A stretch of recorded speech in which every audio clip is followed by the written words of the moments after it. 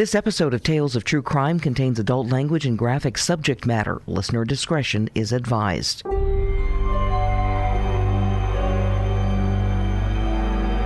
For many who live in northern climates, there is nothing quite like the time of year when the temperature drops and the trees turn beautiful shades of yellow, orange, and red before shedding their leaves. The chilly autumn wind blows them into entrancing, colorful swirls at each street corner and in every gutter, and they blanket every lawn. Honestly, if you live in a southern climate where the fall color show doesn't come around every year, as I once did, I hope you make it a point to visit the north some fall and experience it for yourself. When I lived in the south, it was one of very few things I missed: autumn. In my opinion, the best of 4 distinct seasons. It's a magical time. However, it's more than just the autumn colors that make fall an amazing time of year.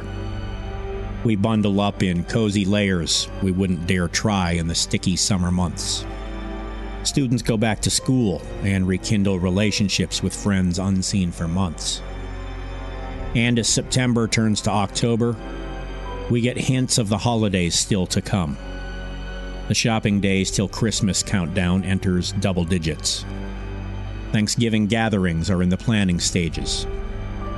But before we get to any of that, we celebrate a different kind of holiday: Halloween. You'll get several explanations for the origins of Halloween, depending on whom you ask. Some will say Halloween has its roots in pagan and Celtic harvest festivals, particularly Samhain.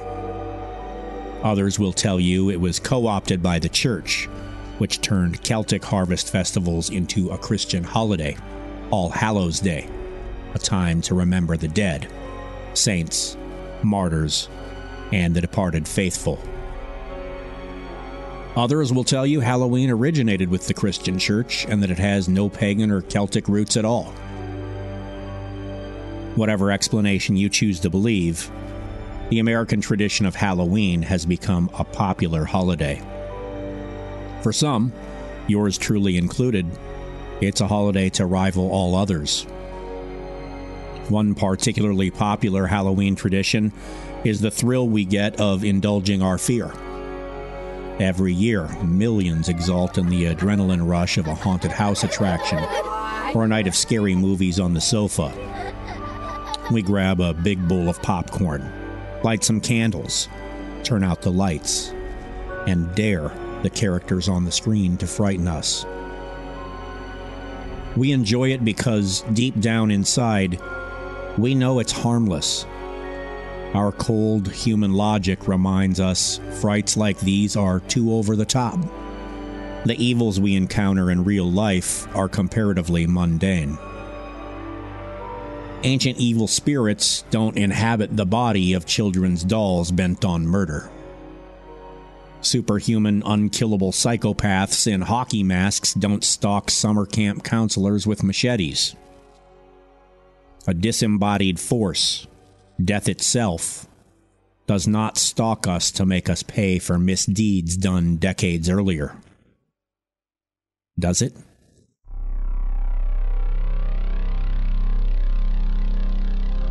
This is the Tales of True Crime podcast.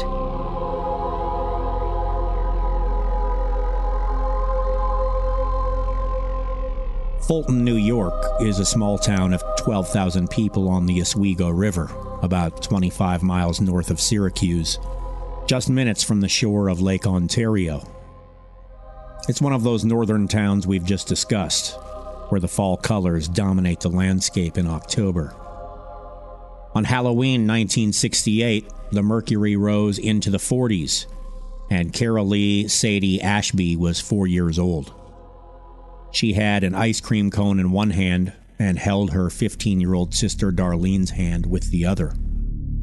They were on their way home from the drugstore, where they had gone to buy candles for Darlene's birthday cake, and were crossing a busy street hand in hand. It was just past sunset, and a car, later described as a 1962 Buick, sped through the intersection. Carol Lee, who was a step behind her older sister, was struck, ripped from Darlene's grasp. She was knocked out of her cowboy boots, and her ice cream cone fell to the pavement. Carol Lee was propelled 133 feet down the street. According to a story published later in the Elmira Star-Gazette, the car stopped briefly, then drove away.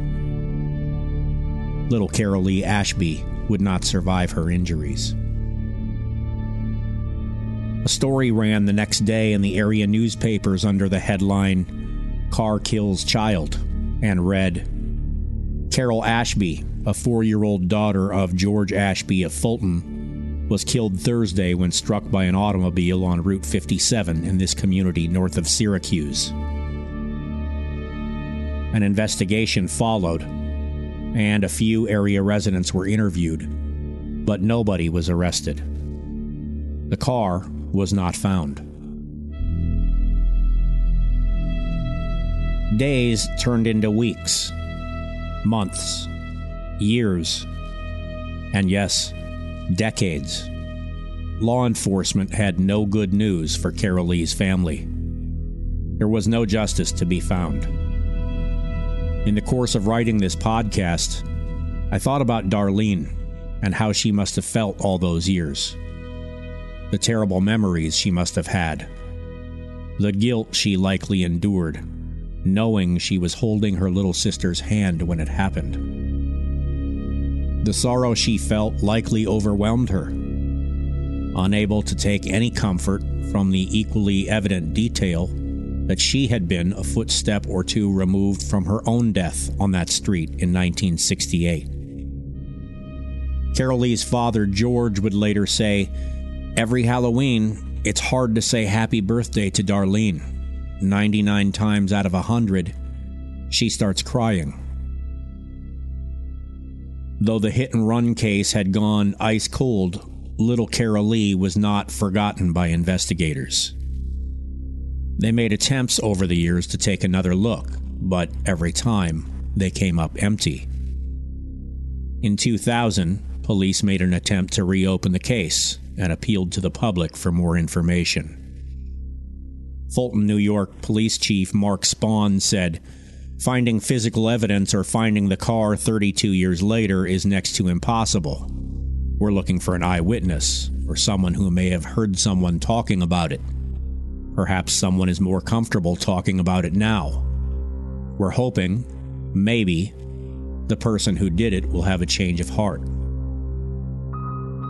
Police would say they had several tips come in, and despite a promise to investigate every nugget of information, they again came up empty. And still, they did not give up.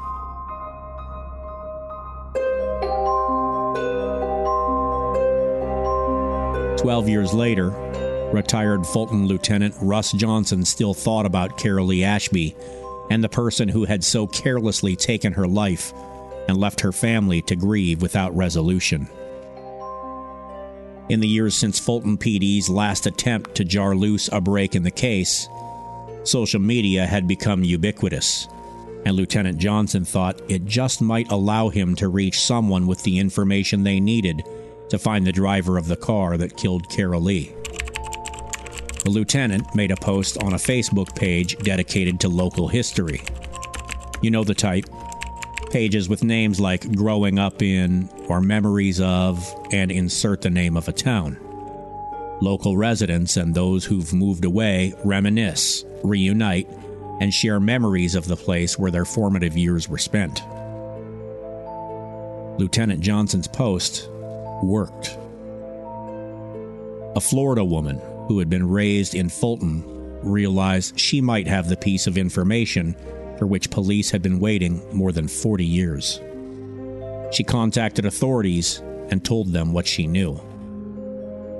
In 1968, the woman, who has chosen to remain anonymous, had an acquaintance named Douglas Parkhurst.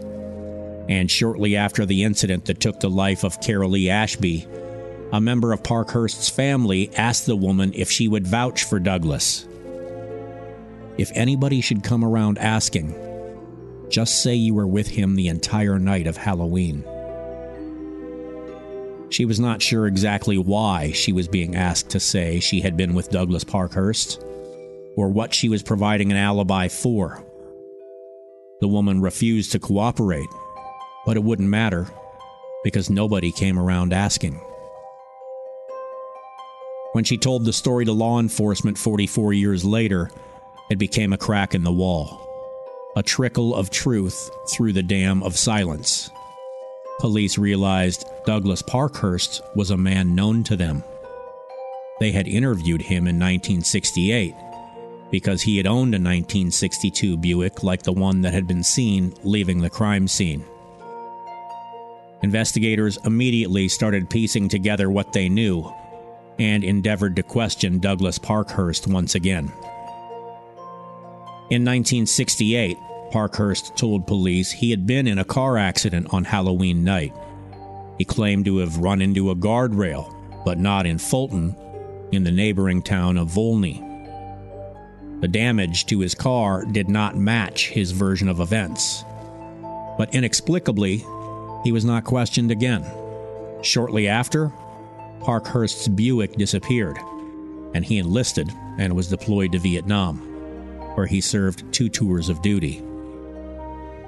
In 2012 and 2013, acting on the tip from the Florida woman, police were able to interview Douglas Parkhurst several more times, and the truth began to come out, but only after repeated assurances that he could not be arrested for what he had done.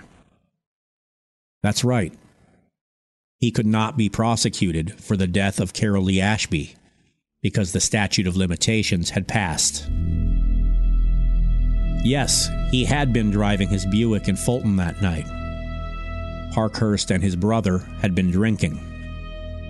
Douglas was driving, intoxicated, and his brother had passed out in the back seat. Parkhurst gave the police a written statement in which he claimed he heard a thud and thought he had hit an animal.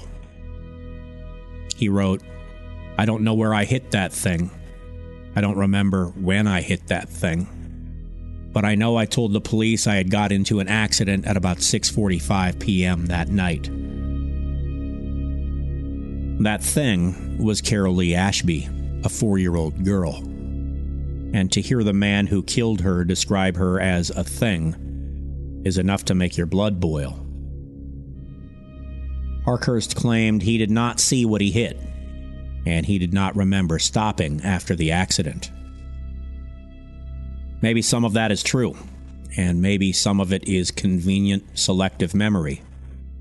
People guilty of crimes like Parkhurst's frequently point the finger in other directions, make excuses and cast blame elsewhere, obfuscate with memory lapses. Anything to avoid admitting the truth. That only a monster could hit and kill a beautiful 4-year-old little girl, then drive away and leave her family to suffer a lifetime of misery. I didn't know. I don't remember. After his confession, police located Parkhurst's old Buick, abandoned on a family member's property. It had been concealed beneath brush. How did it get there? Parkhurst claimed he couldn't remember. Douglas Parkhurst's confession was complete. He told police he was 99.9% sure he had killed the little Ashby girl. And true to their word, the police did not charge him in her death due to the statute of limitations. But Parkhurst's name was now public and his deeds known. It wasn't long before the man who had spent nearly his entire life living in Oswego County pulled up stakes and moved to Maine.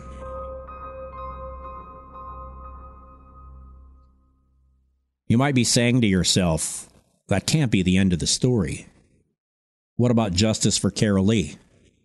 What about punishment for Douglas Parkhurst? And what about punishment for Douglas Parkhurst? What punishment would be appropriate for him? There are those who would say a sentence of 10 to 15 years for manslaughter, the most likely sentence, would be insufficient for a crime like Parkhurst's. And surely others would argue for the strongest penalty possible, life without parole, even the death penalty. But the truth is, those penalties are reserved for the most egregious offenders, for crimes with premeditation and special circumstances, not realistic expectations for a hit-and-run homicide. For a person like Douglas Parkhurst, what is the price of redemption for the death of an innocent 4-year-old little girl? 5 years later, in 2018, at Goodall Park in Sanford, Maine, a Little League game was underway when a maroon sedan approached a gate, and a woman in the driver's seat yelled, "Open the gates!" A moment later, she smashed her car through the gate and recklessly raced her car around the baseball field as young ball players scrambled into the stands for safety. After racing past home plate, the woman, later identified as Carol Sherrow, took aim for a gate on the other side of the field. According to a story in the Newport News Daily Press, as Sherrow attempted to make her escape, a man walking with a group of kids pushed them out of the path of the oncoming car and attempted to close the gate. Eyewitness Justin Clifton told a Maine TV station, "The older guy pushed the kids right out of the way. He took the hit for the kids." The man was Douglas Parkhurst, and his grandson was playing ball that day. He shoved the kids out of harm's way, but he was run down as Carol Sherrow fled the scene, and he died in the ambulance on the way to the hospital. Carol Sherrow was taken into custody later that day, and the local press in Maine reported she had a history of drunken driving offenses. But there was no apparent motive for what she did that day. As for Douglas Parkhurst, his full backstory was not immediately known in the first hours after the event. He was simply seen as a local hero who saved the lives of some kids. When it became clear that the now deceased Parkhurst had confessed in 2013 to the hit and run of a girl in 1968 and never faced justice, the story percolated up into the global consciousness, and people began asking questions and sharing their opinions. "What goes around comes around" was a common refrain, and you can understand the sentiment. There are those who see it as justice long delayed for Carol Lee Ashby, who would today be 55 years old, but had her life cut short 51 years of that mark.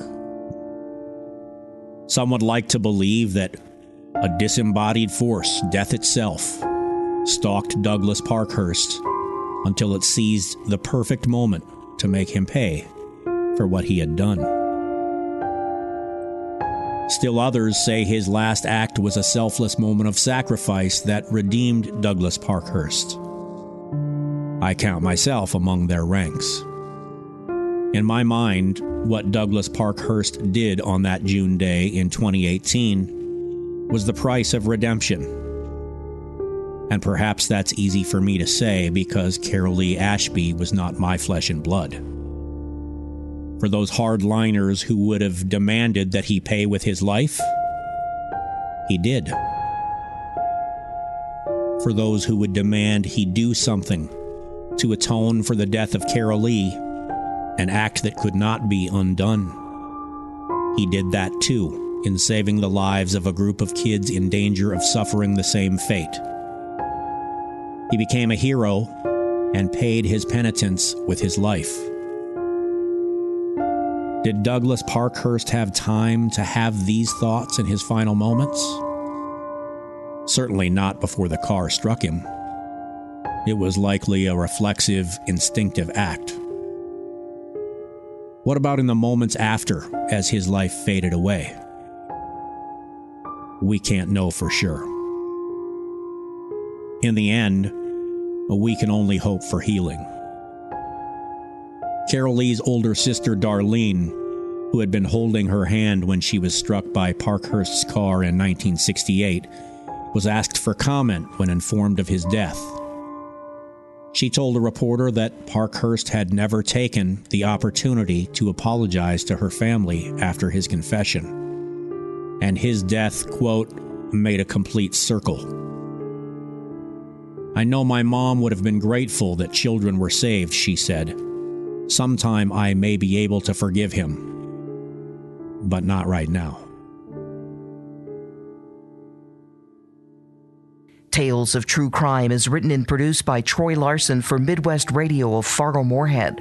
Follow Troy on Twitter at True Crime Troy. This House, Supernatural, Long Note 2, Darkest Child, Face Off, and Colorless Aura by Kevin MacLeod, Incompetech.com. Creative Commons license via filmmusic.io. Thanks for listening.